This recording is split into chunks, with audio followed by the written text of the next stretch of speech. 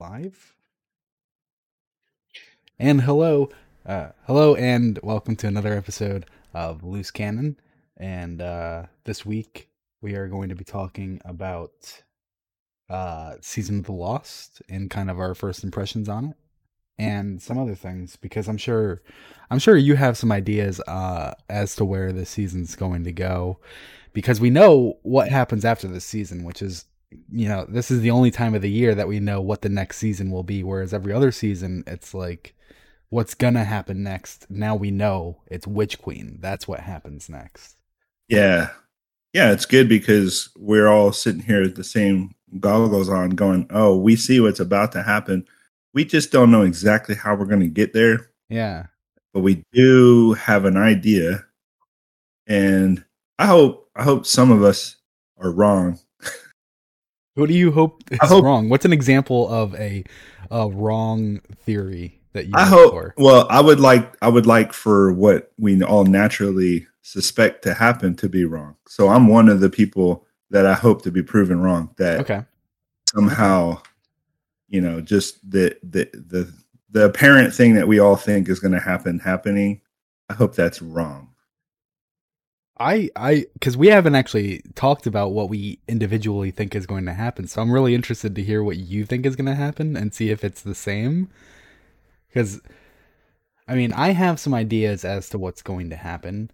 And talking with some clanmates last night, I read something that I haven't read for about a year now that kind of struck me as like, oh, were they hinting at this all along? So we'll get to that. Okay, cool. I'm excited. But so before we get to that, do you want to do the lore card? Yeah, we'll do the lore card. It ties into it well, it's kind of related, I guess. Okay. Well, it's all related. Everything's related. But no, this one was pretty wild.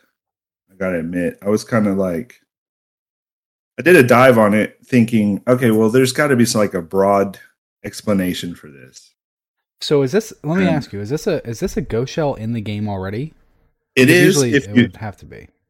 Yeah, so if you bought the collector's edition, this is attainable right now. The collector's edition? Or not just the collector's edition, what is it? The Digital Deluxe. Yes. Okay. I did not. I bought a codeless collector's edition because I like to spend 150 now and then 70 like 4 months from now. So it's not just a big batch of money. Yeah, it makes sense. I bought the collector's edition, which didn't come with, or it came with a code, but it wasn't really a code. They told us later that's for PC. And then you didn't get to pick the console? No, on Xbox, it's weird. However, it worked out. There was like a glitch or something where it kept saying, like, it sent everybody an email for the game code, but it was code. Yeah. Well, I hope it gets sorted. Yeah. So anyway, no, I bought the deluxe because I have 3 Xboxes in the house to worry about. So I've got me, my wife, and my son, and we're all playing. So that's nice that you all play together. Yeah, it sucks money-wise, your wallet goes flying out your pocket every time there's an expansion or DLC or game. Luckily, I only really play Halo and Destiny, so that's how you do it. You play 2 games and you don't worry, oh, this one's coming out. I don't care. It's not one of the 2. Yeah. I don't have time for it anyway. It sucks so much time playing Destiny, and then when Halo comes out, it's like, what else is there time for? Anyway. So if you bought the deluxe or the 30th anniversary version, whatever if bought, you pre-ordered Witch Queen, you have access to this ghost. Yeah, it's really cool looking too. It is. That's why I was asking, because I kind of want it. Yeah. So at first I thought, okay, well, this is some Hive stuff, right? I did a dive into it. I don't know how I missed this, but I guess in astronomy class in high school, I never really paid attention to like the backstories of scientists like Kepler and all these people. But I grew into loving things like this later in life. Like once I got to college and then, just had a natural gravitational hunger to know what the origins were for things is when I started to like this stuff. And so I guess Kepler's history, I just never really dove into. It's a lot of math, and I've never been like super into math, but then again, I mean, whatever. So Johannes Kepler is, if you don't know by now, he is a famous scientist. I mean, he pretty much gave us a lot of tools that we've been using forever, or since he's been around. So I didn't know what the shell meant, and so I looked up Cosmographicum, and evidently this is where it comes from, because there is no other single source for this other than this one origin point, and it happens to deal with Johannes Kepler. And so Mysterium Cosmographicum by Johannes Kepler. It's basically a model of the planetary orbits, aka the cosmographic mystery. So in his writings, it was called the Cosmographic Mystery, but his compendium, or whatever you call it, was the Mysterium Cosmographicum, right? So using math, this proposed the orbits of the planets could be described in terms of the 5 Platonic solids. And so one being a dodecahedron, which is an engram shape, I thought was kind of really neat. And so each enclosed within a sphere. So all of the 5 Platonic solids would be enclosed in a sphere, and that would make the orbits of the planets. And this is where it gets really cool. So this is what was funny. So basically the history is, the short story version of it is, he was teaching a class and he drew on his chalkboard a triangle with the circle in it, right? And he was trying to kind of relate the planets to geometry and math. And he had a revelation. He suddenly realized that the orbit of Jupiter and the orbit of one of the other planets, I'm forgetting right now, that they knew about at the time, suddenly lined up with those two shapes. And so he did a deep dive, and he started using math to plot the orbits of the planets that they knew about, which they only at the time knew about 6 planets. And every one of them, their orbits lined up perfectly with the Platonic solids, which the Platonic solids are the 5 perfect shapes, 3-dimensional shapes. And this is how you got here. I just need to cut you off really quick. Yeah. This is sounding like you're about to prove that the universe isn't real. Like how everything is like coming. I'm just sitting here. I'm like, oh God, the sky is gonna rip open when he finishes this sentence, and it's gonna be like, you did it. You cracked the secret. Okay, so you can imagine how Johannes Kepler felt at the time, right? Yeah. So he had this epiphany, this revelation, this sudden like light came shining down on him from the heavens because he was a scientist of math, and suddenly he realized everything that he had worked with lined up with the planets. Okay, so here we go. So Kepler proposed that the orbits of the planets could be described in terms of the 5 Platonic solids, each enclosed within a sphere. The outer one represented the orbit of Saturn. He was wrong, but as a result, he invented the 3 laws of planetary motion, which is still used today. So here's where it's cool, because he all of this seems so correct in his mind, and everything that he had done to work up this model, this Cosmographicum, that it made so much sense. It made too much sense, right? The hole in the sky was going to open up. However, this phenomena that he was experiencing, which a lot of us do it, even in lore, we all do it, is that it's called the Gettier problem. It's where essentially your belief is flawed, but somehow the path you took to pursue the knowledge ended up leading you to the correct place anyway. Right? Yeah. So as a result of him being so completely wrong, he still was able to write the 3 laws of planetary motion, which we know are perfectly correct. And we use it in all the time. This is something that he figured out way back when, years before we had proof for it, which is just insane, to think that he was right about this one thing, but completely wrong about this other. Anyway, so Kepler was right within the observational limits of his time, but later he abandoned this theory when, some of the math didn't check out and they figured out other planets and stars and blah, blah, blah. So his writings were called the Forerunner of Cosmological Essays, and it contained the secret of the universe, right? So when he wrote this, he based this on the marvelous proportion of the celestial spheres and on the true and particular causes of the number, magnitude, and periodic motions of the heavens by means of the 5 regular geometric solids. So in a nutshell, all of that I just said is basically the Mysterium Cosmographicum. That's the shortened way to say all that. So, because I don't know if you were going to touch it on it. Do you know the what was it? The Platonic shapes? Yes, I do. So here we go. Okay.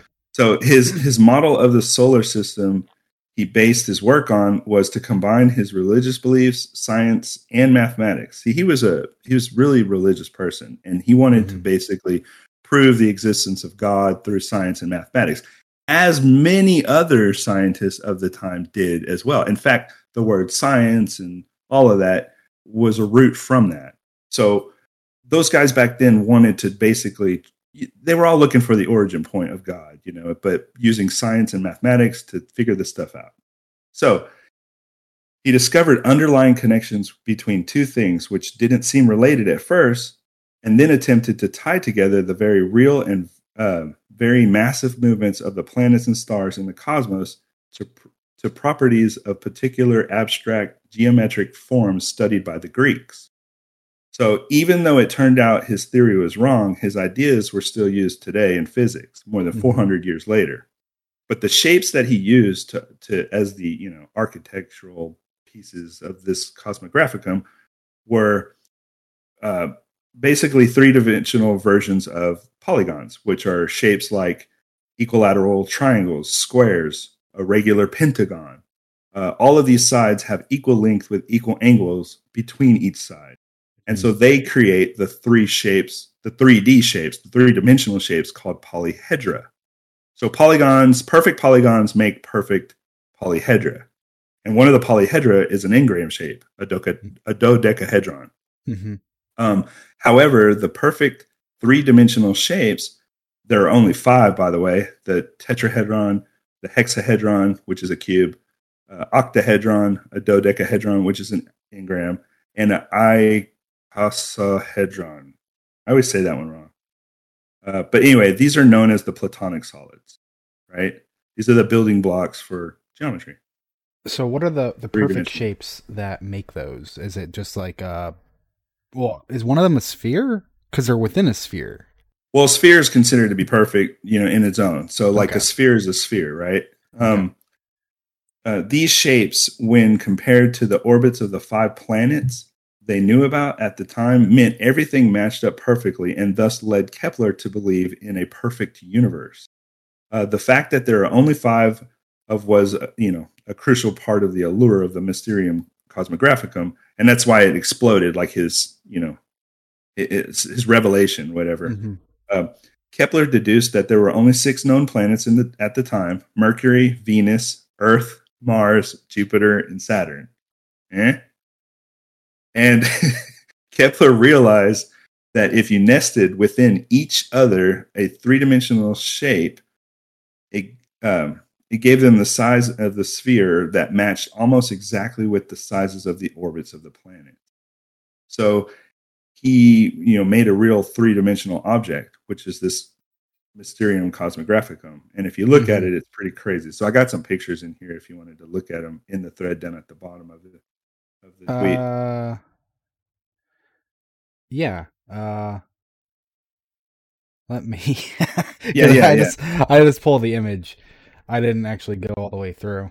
No worries. The thread. So if you look at the ghost shell, you can see it's got its shape, which is after you see the Mysterium Cosmographicum, it's a reverse of it's the opposite. Okay. So yeah, we have the ghost shell up here, the sphere inside the cube, and then it's also inside a flat pentagon. There you go. And then as you go down, so these are some of the shapes here.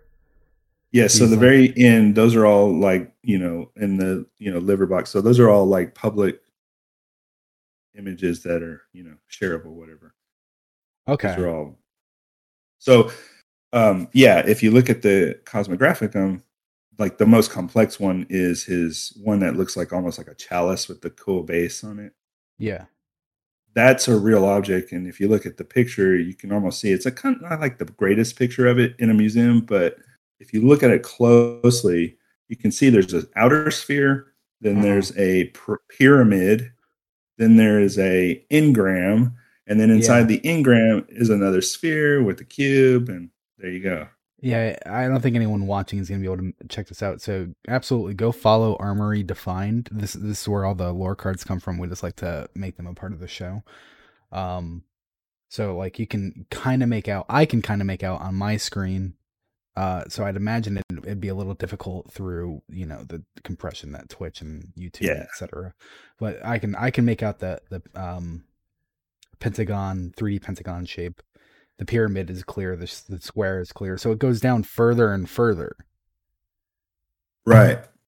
And so at the time, I mean, they kind of thought, everything was like, everybody thought they were the center of the universe. I mean, some people still do today, but they all did back then, definitely. So this Cosmographicum was really cool because when he plotted the course of the planets and how they moved across the sky, he was very correct in their orbits matching up with these three-dimensional shapes. However, what he didn't realize is, that we all went around the sun and, all that, and there were more planets and. Okay. Whoa, I'm sorry. This visual representation here that I have up on screen is really making me understand it better. So basically, what he's saying is the sun is in the middle, the center of the universe, which, I mean, not the center of the universe, but for the sake of this, the sun is here in the middle, and then around that, he puts a sphere, and that's orbits Mercury. That's there you go. Mercury's orbit, and around Mercury's orbit, he puts an octahedron, and around the octahedron, another sphere is built, which is the orbit for Venus, and then there's an icosahedron, and then around that is another sphere, Earth's orbit, and then the dodecahedron, and around that is another sphere for Mars, and so on. Yeah, isn't that crazy? That is crazy. But that doesn't actually pan out. This is it does in a way because he was able to write the laws of planetary motion from this because he realized that what he didn't know is what we proved later, which was gravity and the relativity of the universe. So at the time he didn't know that, but what he did find out and through his observations is that planets had a natural orbit and it lined up with math very well. And it's because of gravity and how things are, moving across space. So from that, he was able to write the 3 laws of planetary motion, which we all still use today. It's like a very common thing. It basically is, in a nutshell, the study of mass and how planetary objects move across space and how they relate to one another and their gravitational pulls on one another. Right. So I'm sorry to cut you off. Yeah. Because I just realized something. So looking at the ghost shell with that in mind, knowing that there's spheres within spheres around these shapes, and then it's a shape with a sphere around it, and then a shape around that sphere. So we have the ghost shell, and then around the ghost shell is the cube. And the cube is the outermost layer on this image. Yeah. And this image as well, but not on this image. It's not always the outermost layer, but sometimes it is. And then you look at the outer of that, which is, a pentagon, which is like one side of a dodecahedron. If you look at that, you kind of get two different representations. Like one you just pointed out to me. So like if you think about this, the ghost being the contained universe, and then outside of that contained universe there's two more layers, right? Yeah. And then if you look at the hive runes that are floating around that, maybe that has something to do with that outer layer, or this existence of something else beyond our own universe. You want to, I feel like, Bungie put the work into this. Like I imagine that they knew what they were going for here. So, yep. So what's really ghost? Yeah. So what's really cool about that is when you read the flavor text, it for says ghosts who seek ghost truths. Yeah, for ghosts who seek greater truths. So greater than what you're looking at, basically. The sphere of the ghost. So outside of that would be greater truths, which are the hive runes. Somehow it's just like a funny dig, right? Like the hive kind of saying, well, there's more to this than what you see, in your small, feeble universe mind, whatever. Okay. So then I think so what I was kind of drawing the conclusion to is, with this in mind, each sphere is another planet's orbit. So then you can assume that the orbit, the furthest orbit being shown, is like a tease for where Witch Queen would take place. But like you said, the hive runes, if these are supposed to represent the furthest orbit out, then it's not even a tease, because we already know it's Savathun's throne world. We're going to a hive space, a hive. Yeah.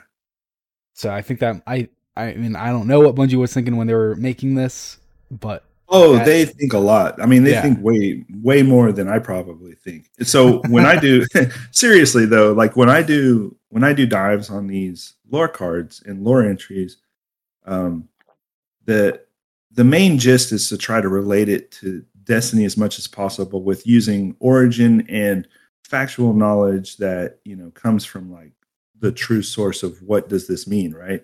Mm-hmm. But I don't want to flood with all the extraneous branches of everything that has to do with everything in these things. So it's got to be relatable, right? It's got to be relatable to the universe and Destiny. So by doing that and using my own bias, I'm able to discover things that kind of point to where it's like, aha, it's a little bit of that, aha, I know where they're going with this. I see what they're talking about. Yeah. Sometimes not so much. I mean, not everything is elaborately thought out. I mean, some things are just like, hey, this sparrow is a shark, right? And this is shark.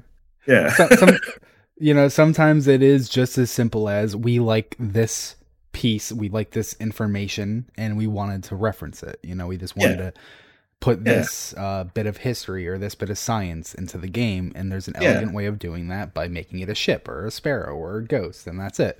Like, I have the speaking of ghosts, I have the Jacko Shell ghost, which is a jack-o'-lantern ghost shell. I don't think Bungie's trying to hint that the Headless Horseman exists in Destiny or anything. No. I just think it's a jack-o'-lantern, and I like it. And that's good enough. Exactly. And more to that point, like for instance, we got the one year we had the Festival of Lost, and everything was Wizard of the Oz themed. And when did it, what? Yeah. So if you didn't know this out there, and if you didn't already get this armor, there is a set of armor from Festival of Lost that was like 2 years ago or something, where everything was Wizard of the Oz themed. Do I have Tin Man armor? Is that what that's supposed to be? Yes. So you have Tin Man armor, you have Scarecrow, which is the Skirin hunter armor. Oh, okay. So I'm the Scarecrow then. I have Scarecrow armor. Titan was the Tin Man. And then here's the funny thing. the Ghost was the Cowardly Lion.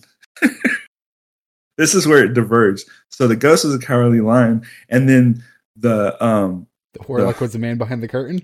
Yeah, the Warlock was basically the wizard. Yeah, he was basically the wizard, kind of. And so the Ghost should have been Toto. What are you doing? I thought that too, right? So I thought that too. But what I realized was they weren't referencing the cinematics. They were referencing all of the books, because when you read the lore entries or the flavor text on the cards, it actually is not the first book only. It's like 3 books further where the TikTok man, whatever his name was, shows up in the world of Wizard of... Yeah, dude. Wizard of Oz had like 5 books or 4 books or something. Okay. And it was, it was crazy. So there's all these other characters, and they've referenced like 3 or 4 of the other ones outside of the movie. Well, I have to save this for a show next month, and we'll go into like a Festival of the Lost. Hey, that would be cool. Yeah. All the little Easter eggs that they put in Festival of the Lost like that. That's a teaser for that one. But yeah, and then like ones like last year, I think didn't we just get the wolf? Last year was the first year that they started doing monsters. The year before that they did skeletons, and it was like everyone had a different skeleton, and those are cool. People really like those. Last year we had the wolf, the Frankenstein, and the vampire, and this coming year, instead of kaiju, we're getting dinosaurs. That was the vote. It was either kaiju or dinosaurs, and people voted dinosaurs, which is still cool. Yeah, I mean, both were really cool. I think I'm like, in terms of that vote, I think I was like 60-40 leaning dinosaurs, where it's like, these are both still concept, so what the final result would have been can be tweaked a little bit, and that final result could tip me, but we'll never know. What was funny for me is I'm a hunter, so either way was a win.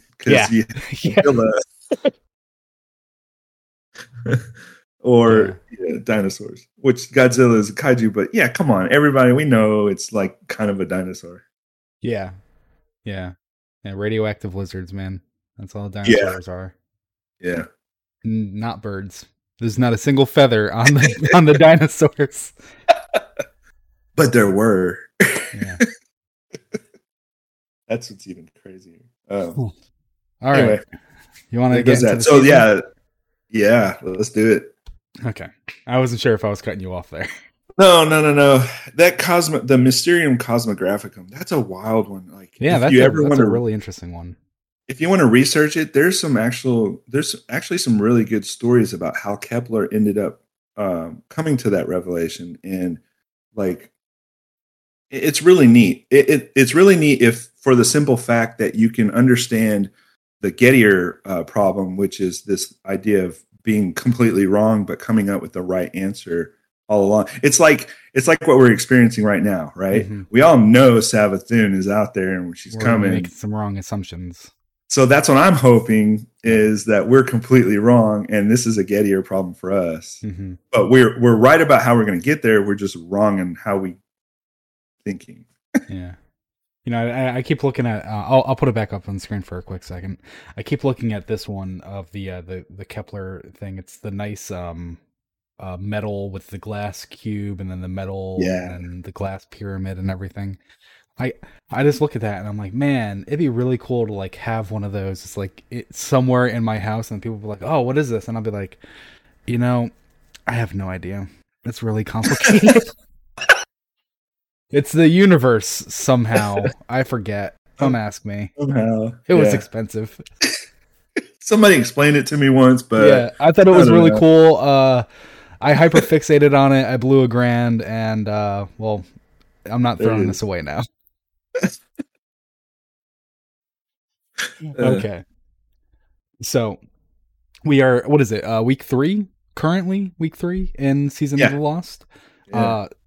So, quick recap of the major events of Season of the Lost is we go to the Reef, the Dreaming City. Mara has been saved from wherever she was trapped before. I guess she was trapped in the ley lines, and Osiris is with her, and everyone's like, Osiris, what the fuck? That was pretty shady what you did back at the last city.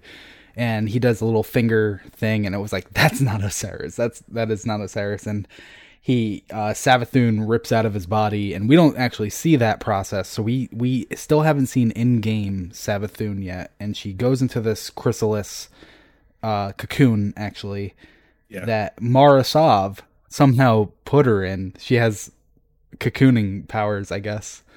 Yeah. And Mara reveals to us how Savathun is on the run from Xivu, who is being instructed to hunt Savathun by a higher power. And Mara is trusting Savathun, thinking that we can get the upper hand on her. Remove her worm, she's no longer immortal. Kill Savathun, Savathun's out of the game.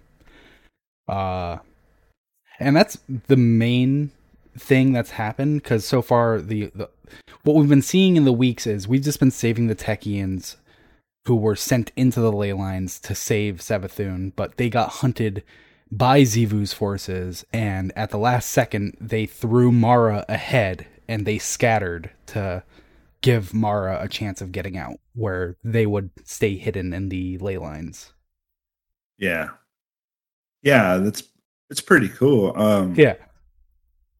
I didn't realize something at first. What didn't you realize? I didn't realize that, like, I guess I watched the cutscene and I glossed over it. The whole chrysalis. Mm-hmm. So Savathun reveals herself, and instead of seeing Savathun, you see Saint 14 like screaming no, no, no, and then it cuts to Mara and she turns around and she like puts up her hands, and then you see Savathun and she's in this chrysalis, but the mission is called Cocoon, which is why I call it Cocoon. And of course it's called Cocoon because it's all a reference to hive moth people. Moths. Yeah. Which, you want to explain that one a little bit? I feel like we explain that every week. I really do. I mean, it's one of my favorite things to talk about, but I feel like we explain it every week. I like it too because it's a callback to the original concept art as hive being moth people, which is cool. So here's something. If you think about a butterfly and a moth and how confused or how simple it is to confuse the two when you just glance at them, or if you see them flying across, you're like, oh, that's a moth. Oh wait, no, that's a butterfly. It's like one repulses you, the other one is beautiful, right? I mean, there are some moth-looking butterflies though. Yeah, like they're like brown fuzzy butterflies, and it's like, oh, that's a disgusting moth. And it's like, no, it's a butterfly. Yeah, so I've been on this moth kick, butterfly kick. Armory Defined did a couple of things on it. So I was looking at the chrysalis emote. What is it? The emote. Oh, we actually have a chrysalis thing. Is it a ship entrance? Yes, it's a ship entrance. Yeah. So the transmat effect is called chrysalis, and they spelled it with 2 L's. At first, I thought, well, that's a typo, but it's actually spelled both ways. It's one with 2 L's.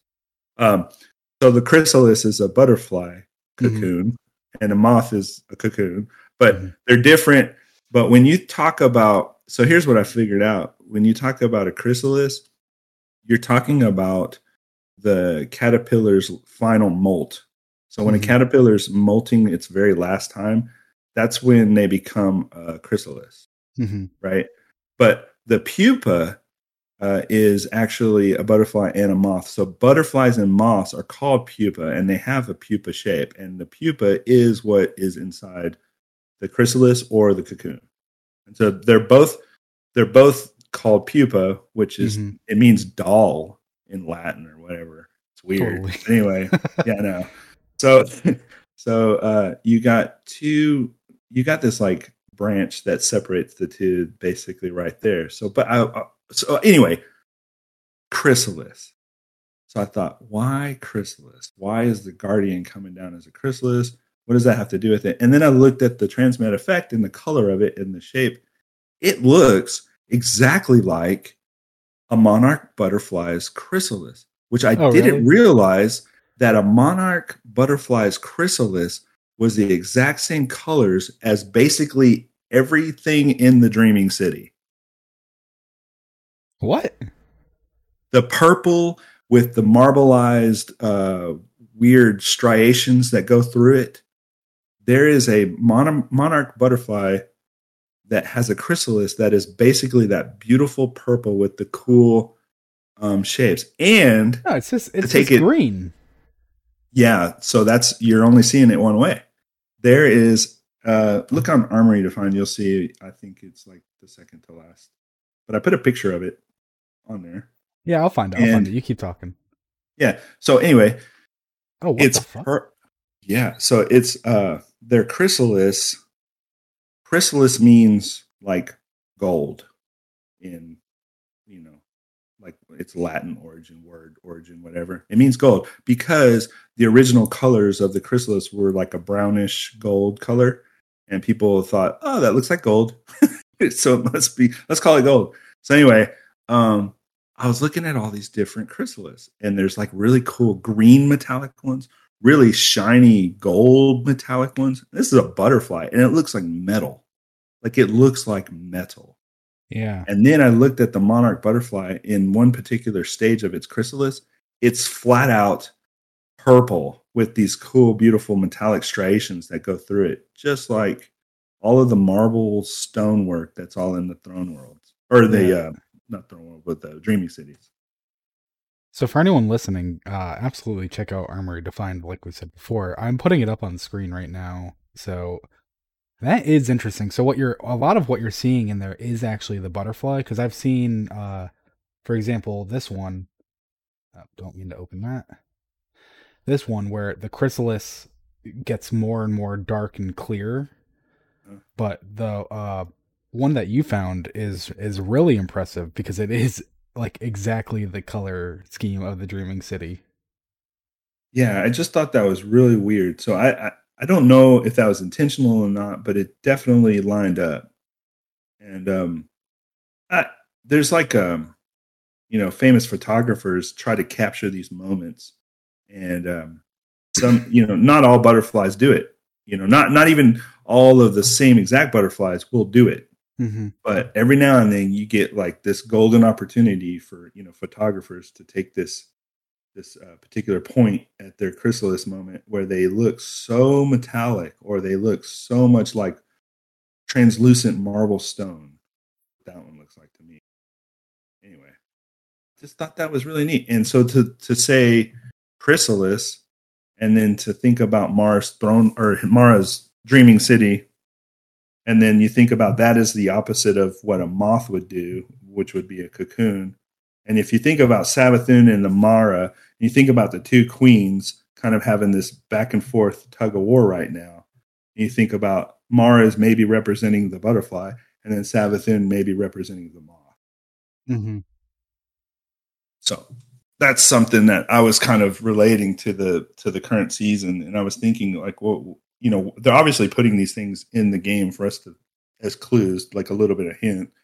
And there's some other things that popped up as far as weapon and armory that had to do with, moths and butterflies and insects and how they molt, mm-hmm. and change, and cocoon and chrysalis. So anyway, thought it was really weird. Yeah. But so yeah, Savathun is currently in her cocoon, and every week we go to talk to her.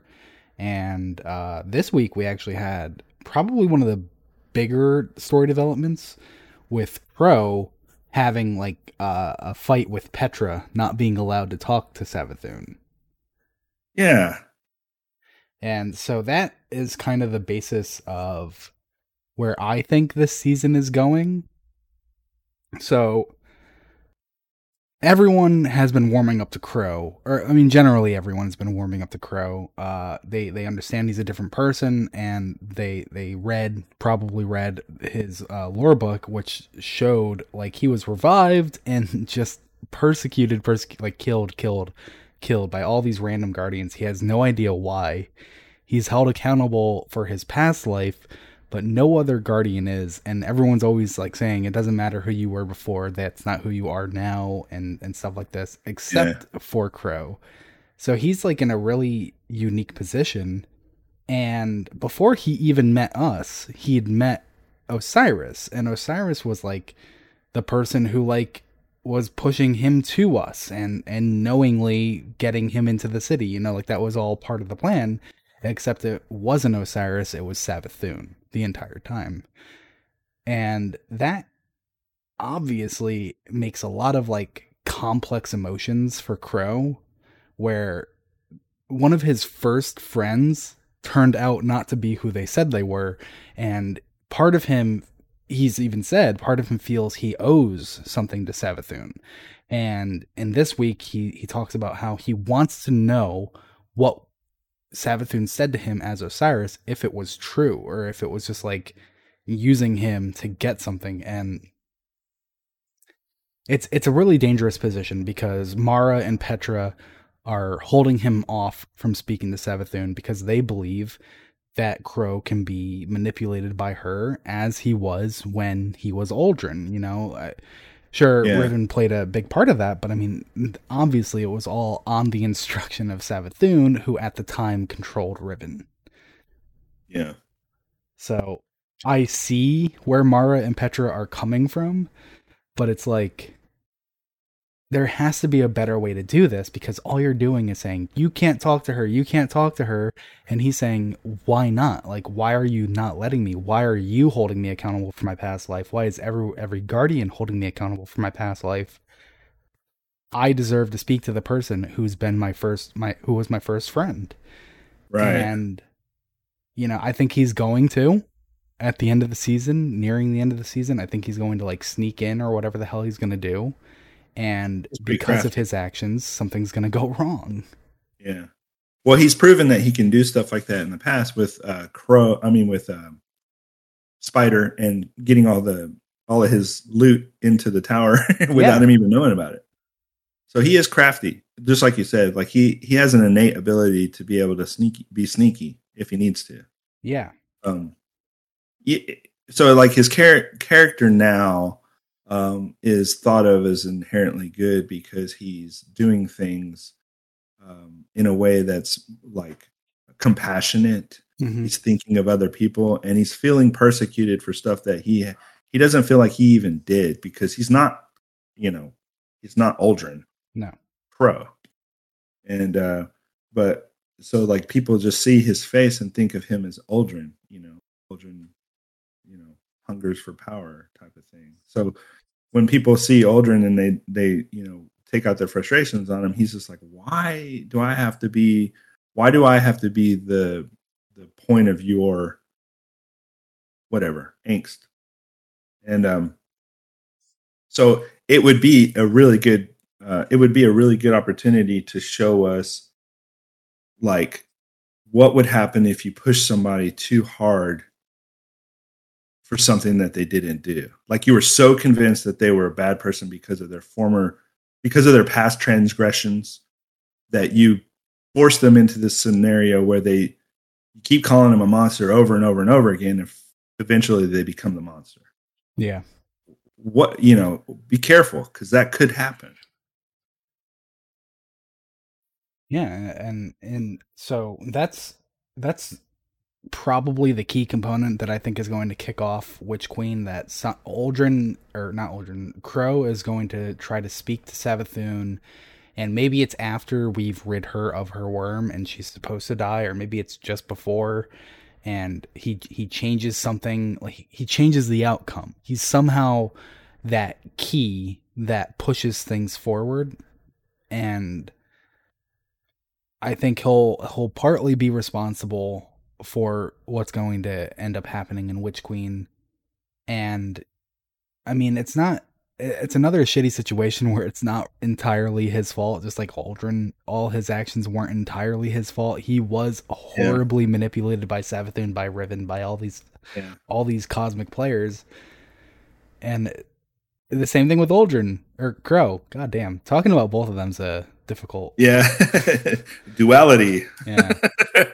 So it's going to be the same thing with Crow, where it's going to be like, once again, he was manipulated. Whereas if we vouched for him, if we were like, Mara, you, me, and Crow are all going to go talk to Savathun, and we're going to make sure that no bullshit happens. Like, we're going to monitor that conversation, and we're going to talk with Crow after it and make sure he understands why she can't be trusted.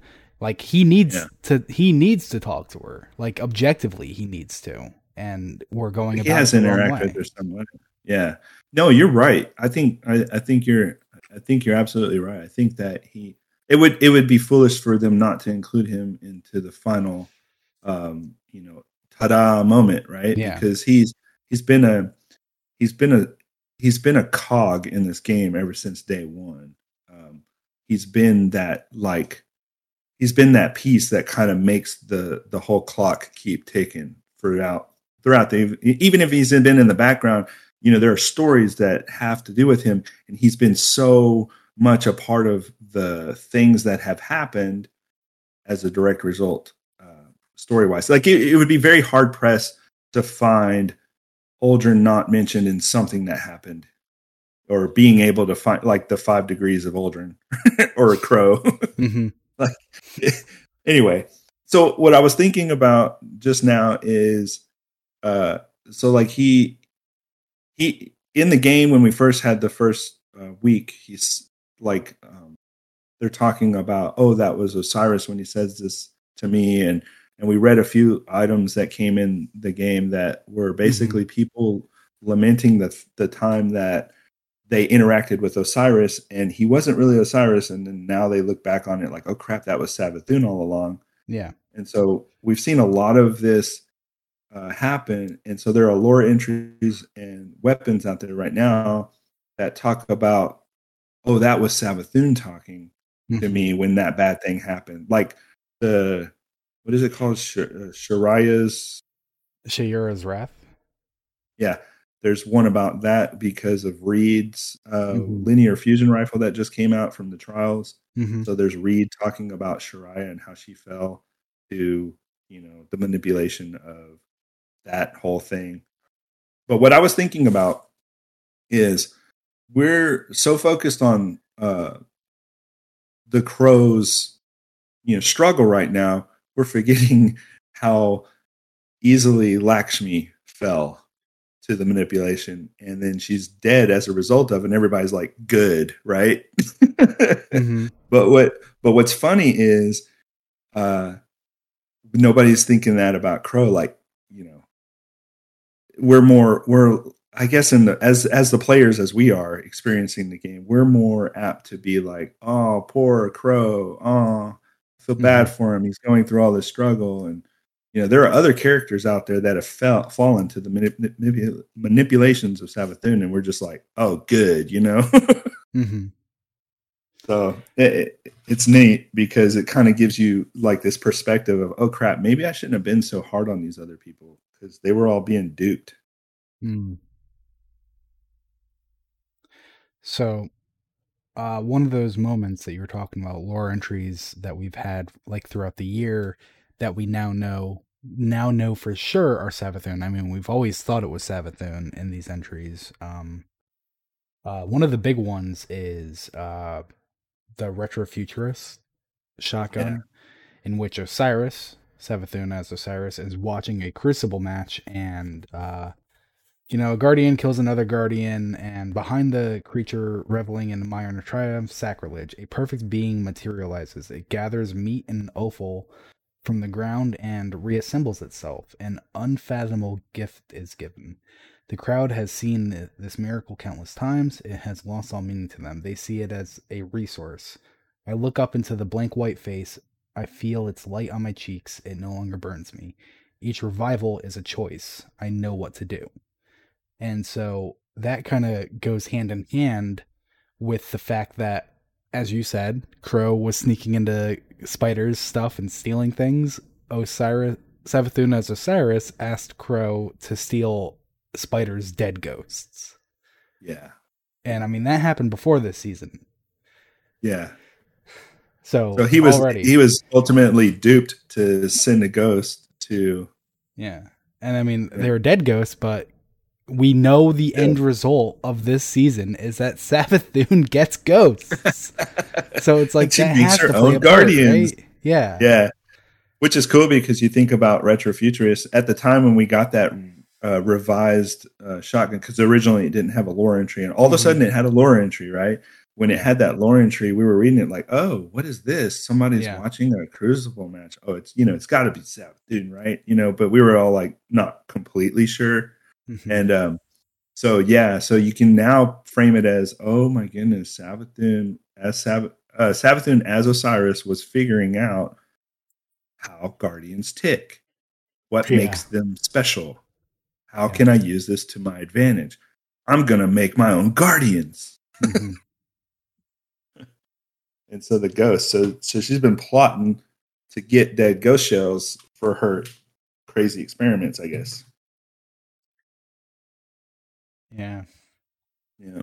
It makes sense though. Like it makes sense though. All of our enemies in the game have been enamored by our light and have been wanting to get it since day one, and they've all studied us until the point where they figured out a way, like when, the Cabal figured out a way to break our connection from the light, when the Vex figured out a way to see our light, with Osiris and the whatever. And then, now the Hive. Oh, yeah. Here we go. Yeah. So, before I say the next thing that I had found interesting, I wanted to ask you, what do you think is going to kick off the next season? The thing that you hope is wrong? Well, the thing that I hope is wrong is that so Osiris is in the not the Upside Down, but he's in the what do we call it? The hole. The what is that movie that kept referencing? The movie where he's sitting in the couch in the chair, and then all of a sudden, The Sunken Place. The Sunken Place. Yeah. So Savathun has taken over Osiris's, Osiris by putting him in the Sunken Place. There's a lore entry where Osiris is describing Saint 14 talking to him, but it's actually Savathun who's got him stuck way down in the Sunken Place. Yeah. So anyway, So everybody, well, I don't say everybody. I don't include everybody in my own craziness, but I think that Osiris is still alive, and that even though Savathun, shredded him apart to become Savathun, in her molting or whatever, somehow there's a piece of him out there that's still alive, and that Savathun is a direct result of that molting of Osiris, and the light comes from, like you had mentioned, the ghost that the crow gave to her, and so the light that she's using to bring her final shape, or her newest shape, is from Osiris's light. So that's the thing that makes me believe is going to happen. Like Savathun's using the shreds of Osiris to become, Queen Savathun of the throne world. Or whatever. So you think she's gaining the light by siphoning it from Osiris? Yeah, somehow. Okay. So then you hope that's wrong.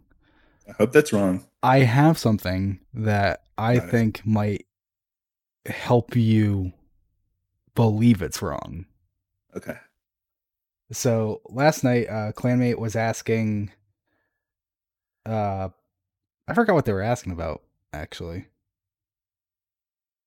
Something about the Traveler, and just because of the way it goes, just like I am here, I can't stay on the topic of the question. They ask me, why are the Cabal? And I'm like, let me tell you about Exos for a second. And so I mentioned how the Traveler wasn't exactly happy with what Clovis had done in creating the Exos. So just a quick recap. Clovis went to Europa, he found Clarity, the big statue, and he created Clarity. He found also Clarity Control, which we can assume to be stasis. And then when taking Vex Radiolarian fluid and passing it through Clarity Control, it changes it to what he calls the Alkahest. And the Alkahest is needed to actually transfer a human consciousness into the robot body. Otherwise, they're too robotic. The brain is too robotic.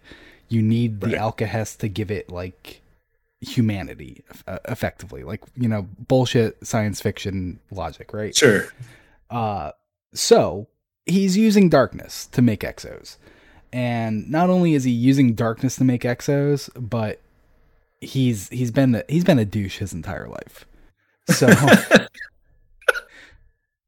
So when you look in Clovis Bray's logbook, and if you're on Ishtar, it's the missing pages because they don't actually have the first half. They have the second half that was part of the ARG, and that's where this is. Yeah. So it's in the section called Note Third Vision. This is after he was dead and he had a third vision while being dead. And to kind of summarize what is going on in this vision, he was with Clovis II's mother. She was a wolf, and one of her eyes was a star. He was also a wolf, and he knew that he was the alpha, but the false alpha, because there's actually no such thing as alpha wolves. There's just parents, and so mom and dad and their cubs. Those are the alphas, the mom and dad. But he wasn't an alpha because he was a false parent. He wasn't a true parent like his wife. And he wasn't a true parent because he savaged his kids. I savaged our cubs. I had killed little Clovis II. I had killed Alton and Wilhelmina and Anastasia. I had killed Elizabeth. I whined in dismay. The alpha wolf stared at me with one sad eye and one bright eye and dimmed and grew with the exact flux of a variable star. What did I do? I asked her. Why did I do this?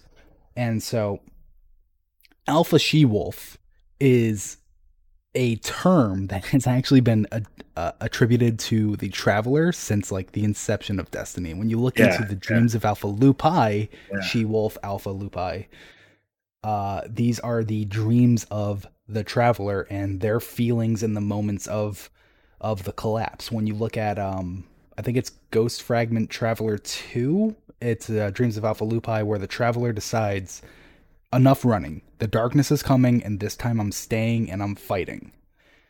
And so he asks her, so now it's kind of like saying this vision isn't a vision given to him from clarity, it's a vision given to him from the Traveler, which we have also had. So it's you don't have to be a speaker to get visions from the Traveler, but it seems like speakers have a much easier time receiving said visions. Right. And you tune into that frequency somehow. Yeah, exactly. So she lay her head down in the bloody snow and looked up at me. She seemed wary. She had seen this happen many times before. She had seen many of her pups murdered by wolves like me. The voice of Clovis II's mother came from her jaws. You did the same thing someone always does. You saw that there was plenty and gathered it for yourself, to make yourself one above all others, and when others threatened your plenty, you struck them down to keep your own station. You grow the enemy in my garden and eat its bitter fruit. Each time I hope it will be different. Each time I lose a little of myself as the bitter fruit blossoms. Now that fruit will flower in you, and in all your people. I do not want it to happen. I want anything else. But the choice is not mine. And so right there, like, we kind of have this like, the Traveler is looking down on Clovis for what he did, using dark, being cruel, and all these other things, and then she created Guardians, and now the Guardians are using dark powers, and I'm would not be surprised if she's like, what the fuck are you doing? Yeah. Like, why are you doing that? Like, that's not what I wanted. But she has no choice.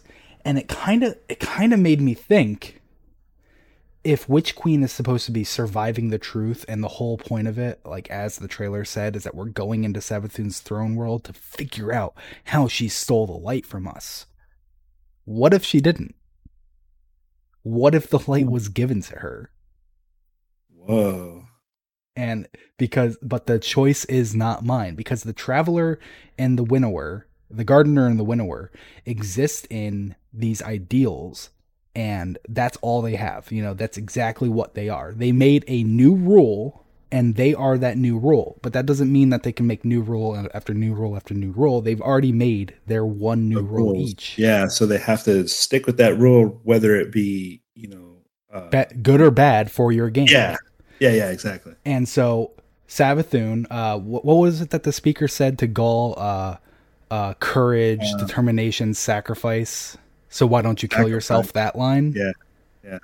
Savathun kills herself this season. What if the Traveler sees that and it's like, you did the thing. That's the rule. You get the light now. Okay, so that's cool, because this motif or this construct of sacrifice comes up in the game constantly. Mm-hmm. It's even related to all of the planets. When you go way back to D1, there are specific armor pieces tied to each class. Hunter, Titan, blah blah blah, mm-hmm. and the planets. And it talks about how so and so gave their last full measure on Mars. This piece of armor is basically that, and then so and so gave their last full measure on Venus, and so and so. And so, like the last full measure, when you look it up on Ishtar and you look up sacrifice, if you correlate those two, everything that has been done in like the name of the traveler, right, or it has been like blessed by the traveler, whatever, has been this idea of sacrifice for the greater good, like this sacrifice, like thinking of, okay, laying your body down on the line for, like the betterment thing, or for I don't know, for your people, for your race, for your humanity, for existence, to keep from going extinct, that type of thing. Mm-hmm. And so I think that's neat if you correlate that to like, okay, well, if Savathun has to throw her Hail Mary and it be sacrifice, and then the traveler interprets that as, oh, like you said, she did the thing that unlocks your ability. Here you go. Yeah. Like what if the ghost is looking for the spark before they resurrect the guardian, and it was in fact the fact that they had sacrificed themselves somehow. So like every guardian standing is the person that someone who had that sacrifice and their previous exactly life. Yeah, that's been a long thought of mine from day one. Is like, what if the thing that the ghost is looking for is the sacrifice? Remember, the crow sacrificed himself as Uldren, even though he was considered a bad guy. He sacrificed himself for what? His sister. Yeah. So anyway. Yeah. Yeah, no. So that's when I read that last night, it was like really late at night and I was just about to fall asleep and I was like, oh fucking shit. Like, and thinking back to the original Flower game that the Winnower and the Gardener played, they had rules and that's what made the Gardener mad. It was like, I'm sick of these rules. I want to make a new rule. Yeah. But you can't just, I never thought of it as I'm making a new rule and the rule is I can do whatever I want. Or maybe that's how I always kind of thought of it, I mean to say. But when I read this last night, I was like, wait, that can't be a rule. Your rule can't be I can do whatever I want, because then there's no game. The rule has to be like a static rule. Conditions met, action happens. I didn't think about it until just now, but maybe that initial sacrifice was, remember, the Gardener and the Winnower, it was, I'm going to put myself in the game. Yeah. That was the move. And now if you put yourself in the game, now you're at your most vulnerable, because you can be taken out. You can be annihilated. You can be, gone forever. That's a good point. Yeah. Huh. So yeah, I think this season we're gonna see some, not even tricks. I think Savathun is gonna be like completely genuine this season, and that's gonna be the trick, that she is being genuine this season. She is sacrificing herself this season. Whatever it is that's going to happen, and she's doing it for selfish reason, but she's being genuine while doing it. Like maybe even to the point that we rid her of her worm, but that doesn't kill her, and then Xivu Arath comes and is like ready to like fuck shit up, and Savathun literally sacrifices herself to save us from Xivu Arath. Yeah, no, I could see that. That would be really cool. I mean, I would like to see that play out. That would be a really good experience. When you think about like, what is the ultimate trick? It's like that old saying, the greatest trick the devil ever pulled was convincing everyone that he didn't exist. Mm-hmm. Like, what if Savathun's not the devil, like we all thought? Like, what if she's not really the end all be all? we've made her out to be the ultimate bad guy. And like right now she's fulfilling this part, that we made her to be. Mm-hmm. But if you think back to the Proto-Hive and how they were before, they were, constantly dying and living short lives, and they had to find a way out of fundament. And so they, almost like the gardener in the winter, where they had to remove themselves from that by doing their little worm pact. They dived in the deep. They went searching for the knowledge, and then they were able to escape their own, extinction. Mm-hmm. And then so that begat the hive. Interesting thought. Yeah, so that's kind of where I am. I think Uldren's going to do something to kick everything off.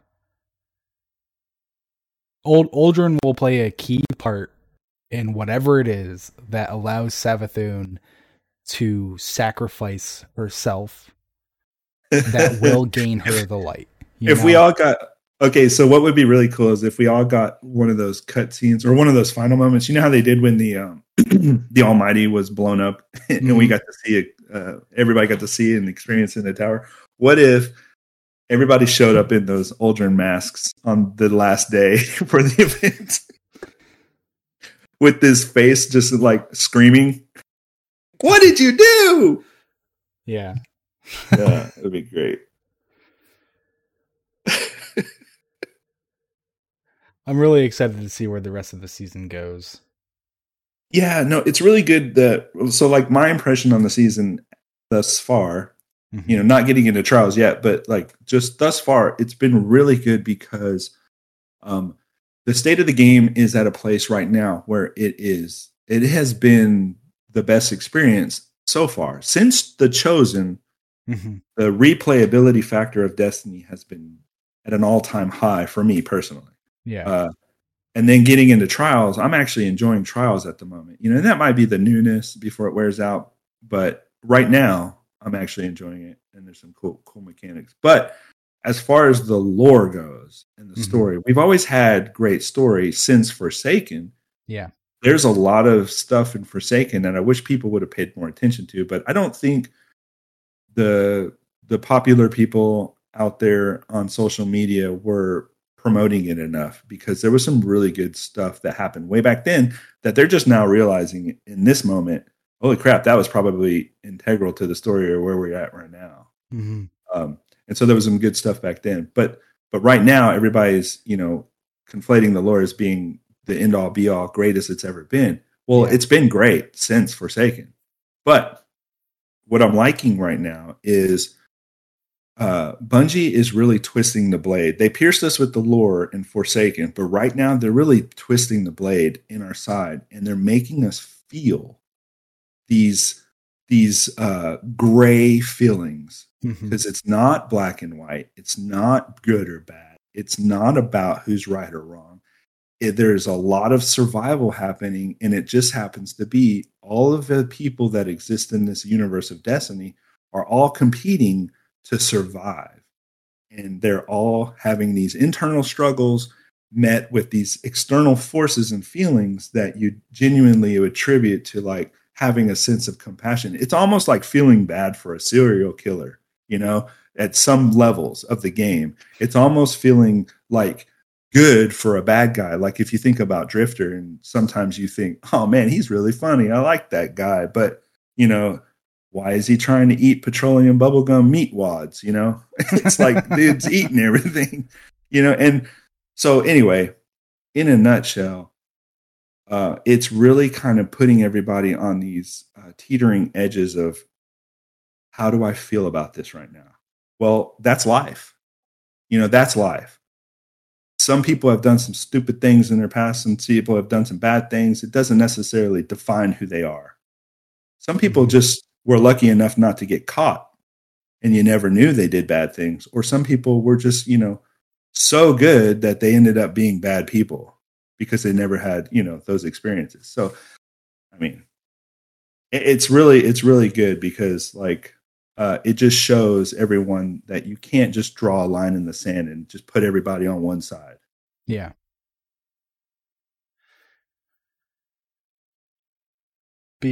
Before I forget, last week I did misspeak about something though. So last week I said that this season has 3 lore books. One was available. Currently we have 3 entries, and I actually want to make sure everyone knows how to get those entries. So at your Wayfinder compass, to the right is a little terminal. Once a week, just go to that.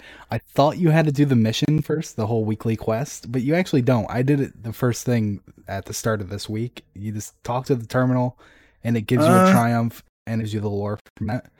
So, darn it. Well, if you missed it, you can just go to it now, and you can pick them up. Okay. I didn't know that. Yeah, and I think it might play them in reverse if you missed it. So I mean, it could be a little confusing where you're like, wait, what? Like, why is it?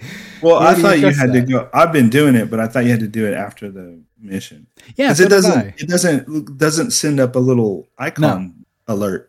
No, I tried to go to the compass and I accidentally went to the far side and I activated the terminal and I was like, oh, I thought this was after the astral alignment, a shattered realm, all that stuff. Yeah. But it doesn't have to be. It could be the very first thing you do every week. It was for this week. Maybe this week glitched. Maybe you're not supposed to be able to get it, but I did this. I personally did this week go to the terminal first. But so that's one of the books, Ripples. And I said that there were 2 others because I had 2 other unclaimed books. One of those books actually was, I think it's called Pathfinding. It's the book about Ada 1 learning that she wanted to do armor transmog. I never claimed that book. So I finally claimed it this week, just clearing out my inventory and stuff. And I was like, oh, damn it. That's my bad. So there is one other book coming this season that we still don't know anything about. But I mean, there's so many secrets this season that I'm not too surprised that we haven't started to unlock that one yet.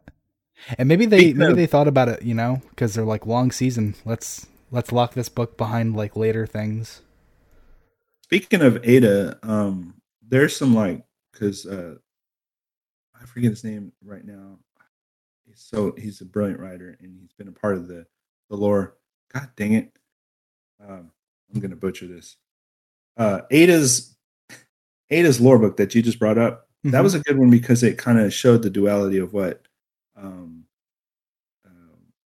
the Weaver of the Cocoon storyline, whatever. Oh, Achilles weaves a cocoon? Yeah. Achilles weaves a cocoon was feeling a lot of the same things that Ada 1 was feeling originally. Okay. And so it's a good duality and it plays on the 2, showing how they felt they were useless and they repurposed themselves by weaving. They both are weaving, right? So it's kind of like this duality of stories because that's an interesting point. Yeah. Yeah. And so I thought that was really neat because Achilles is weaving cloth for his people, the Fallen, and Ada felt useless because she's no longer, forge relatable. So she had to repurpose herself into weaving cloth for the Guardians. Anyway, the cloth that she's weaving came from the same source of the cloth that Achilles was using on Europa. Did it? Yeah, because when you play the game, you go to Europa, to that cave, to get the material needed for Ada to construct the whole weaving area. Oh. Huh. Yeah, so I kind of missed that at first, but then I realized, I see what they're saying. They're trying to correlate the 2 somewhat.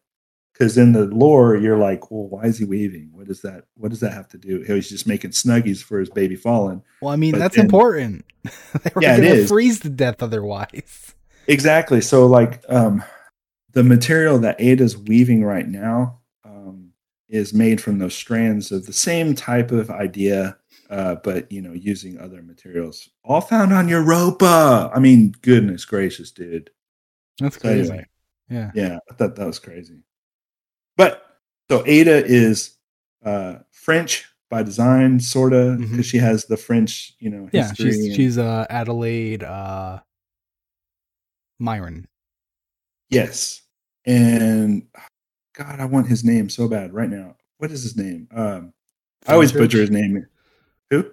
Fenchurch? The French writer at Bungie. Guy? Yes, Guy. Yes, Guy. Go follow him on Twitter if you can. He doesn't tweet a lot, but he's a very he's great. Smart. He's a very smart person.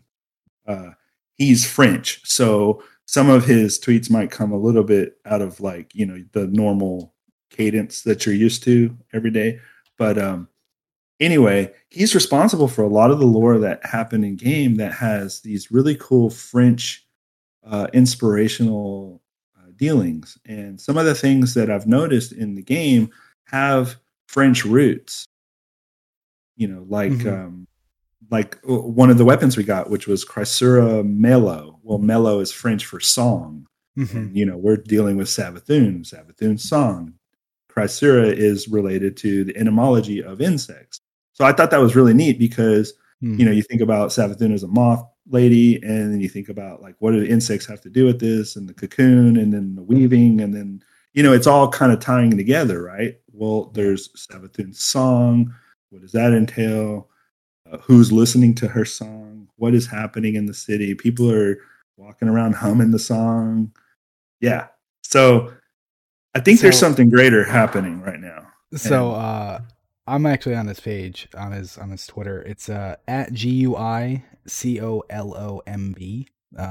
Yes. And so he is the narrative lead at Bungie. I'm not sure if he's like the narrative lead. I'm not sure the whole structure on that. But he specifically lists Halo 5, Destiny 2, Black Armory. So he skips Forsaken, Black Armory, Shadowkeep, Beyond Light, and Witch Queen. And so Black Armory, obviously, we're just talking about Ada. So it shows how involved he was with that. And but so what I think is interesting is Black Armory has a butterfly for the Myron logo, right? Were they the butterfly? Yeah. Oh yeah. It was butterfly, butterfly, fish, and hand. Yeah, it was the hand with the finger that was segmented, and then the hook, and then the butterfly. Yeah. You're right. And then Shadowkeep has a moon. Beyond Light has an ice cube, but Witch Queen has an eye emoji next to it, which is kind of like, what are you saying? Yeah, she's watching. Yeah, something's going on. Yeah, that's funny. Yeah, Savathun's eyes were everywhere too. Remember that whole thing? Shoot the eye, and then you got this whole thing. Then you got this monkey wrench in the game right now of why does Mara have an egg? So, is that an egg? I don't think it looks like an Ahamkara egg. I mean, I would think it would be. I know Matt said it did, and I've heard many people else say it did. But did you come to that conclusion yourself, or did you see? I just thought it was a rock originally, but I think that it would make sense I think it would make sense in some way or another that it would be an egg, just because of the way they've been playing with the eggs for so long. Yeah, like they keep it's like the word song, it's like the word eyes, it's like the word egg, it's like the word It's like all of these words that they keep recycling over and over and over again and dropping it in the lore, even if it has nothing to do with the story that you're reading. I mean, so Mara, I think it was on week 2, Mara mentioned something about if only she had more wishes, referencing the fact that we killed Ribbon. And it's like, Ikora like shut her down, like, yeah, you're not having any more wishes. So I can absolutely see that Mara had an egg hidden away somewhere for like her backup plan if Riven were ever to be killed. Sure. Like I see the logic behind all that, but when I look at it, it did not, in my opinion, look like one of the eggs that we had as shoe. It was different shaped, and it was all chained up. Well, I mean, maybe her last wish was that Riven not actually die, or that he could come back, or that she could have another Ahamkara. I mean, it's like the genie thing, right? Yeah. What's the first wish you wish when you get a genie? Well, for infinite wishes, right? Oh, sorry. Okay. It's okay. Wishing for infinite wishes is against the rules. That's why you just wish for the ability to do anything without consequence. Well, then, like, okay, so here's the thing. So, like, the trick the leprechaun played on everyone, or that the genie played on everyone when they wished for infinite wishes, was to make them the genie. Oh, you want to be in charge of infinite wishes? Okay, now you're the genie. Now you get to go make everybody's wishes come true. Anyway, Be careful what you wish for, right? Oh, that reminded me. One of the lore entries was talking about the Ahamkara skull that's above Shax's area that he, stands in. And remember, we got that lore card a while back. And I think it was in the Season of Chosen where it was talking about Ahamkara looking down at him and like. Yeah, it was where he heard Savathun's song. He thought he heard it from Eris, but it actually came from there. Yeah, and so apparently that was her in her little dust form or blackness form or whatever the ooziness she was that was just gravitating from one vessel to the next. Yeah. Inside that skull, witnessing him just as her blobbiness. Yeah, thought that was creepy too. So she's sitting there looking at him, and then all of a sudden he realizes, hey, what? And he looks up and she's like, oh, crap, got to get out of here. There was that lore entry that dropped. So they're showing us that Savathun's been around all along, just kind of floating about, witnessing us and watching us. Yeah, absolutely. Without a form. Yeah. So the idea that she all of a sudden was in Osiris is kind of interesting to me. I mean, not all of a sudden. She's been in him the entire time. Yeah, that's what I mean. The Celebrant would have killed him if not for her. Yes, that's correct. So, yeah. So like she jumped into that body, made that happen. Oy vey. Yeah. All right. Do you have anything more to say on Season of the Lost? No, that was it. I think just real quick impressions on Trials. It's great so far. Yeah. Yeah, I really, I have not really even, I have friends that go into play Trials and I'm just like, it's just not worth the stress of I'm the reason that we have to reset a card and now we're not going to get 5 wins and we're never going to get 7 wins. We're never going to get flawless, Yeah. So it's like very just like, I'm just not even going to try. But now that it's jump in, who gives a shit? I'm like, all right. Yeah, I'm on board. It's great. My wife and I lost so many matches over the last few days, but we just keep the card going. And so we're at four wins right now. And the loot we're getting is really good. So there are these engrams you get that you can go get from, Saint, but also stuff just drops. So like the more wins you get on your card, you'll get like some good drops. And then I think there's a weird dwell point between 4 and 6, but other than that, it's been really good stuff. Yeah, that has dropped. So, from what I gather, just for anyone listening who's trying to get the most out of it, every season you rank up Trials just like you would rank up anything, and so your rank up on any card except for one of the cards, tickets, whatever the little things, any card except for one of the cards goes up to 100 per match, assuming you get a kill, or 50 if you didn't get a kill after you've won 20 rounds. And it's like it rises up to 100 points per match if you get a kill. And so what you want to do is you want to get a ticket with 7 wins as soon as possible, and then you reset that ticket for a passage of wealth, which gives you bonus rank at 3, 5, and 7 wins, and then you get that up to 7, and then you sit there. Because when you're at 7, each win after hitting 7 on your ticket, which will never go away because it's just not flawless, you have a chance at getting golf balls, enhancement prisms, or engrams. And I played 3 games before we started this. I won all 3 of those games, which was insane because I've never had that straight win before. I was like hours in, finally got a win, hour in, finally got another win. But so I got 2 engrams, 2 golf balls, and 2 prisms. And that happens because you're at 7 wins on the ticket. But so like, I'm not on a passage of wealth, but it's Sunday. I'm not going to waste my time trying to re-hit 7 wins. If you can hit that 7 wins on Friday evening, then like reset it. You have the whole weekend to get your rank up and shit, like that makes it worth it in the long run. That's going to be my strategy. going into next week. I'm just gonna try to hit 7 wins as fast as possible, and then reset it for a wealth. Yeah. Unless so I'm a casual. I'm a casual, but I play Crucible a majority of the time. I've been playing Gambit because of the stupid seasons, the chases, but I'm not really a Gambit.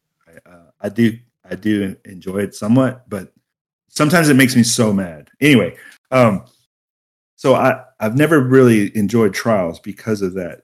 But right now I'm able to enjoy it because it's not really, it's more like just a playlist that I would play in Crucible that would be a little bit more sweat, like momentum control or elimination in Crucible. I enjoy playing those. And yeah, and I play pretty good in those matchmaking areas.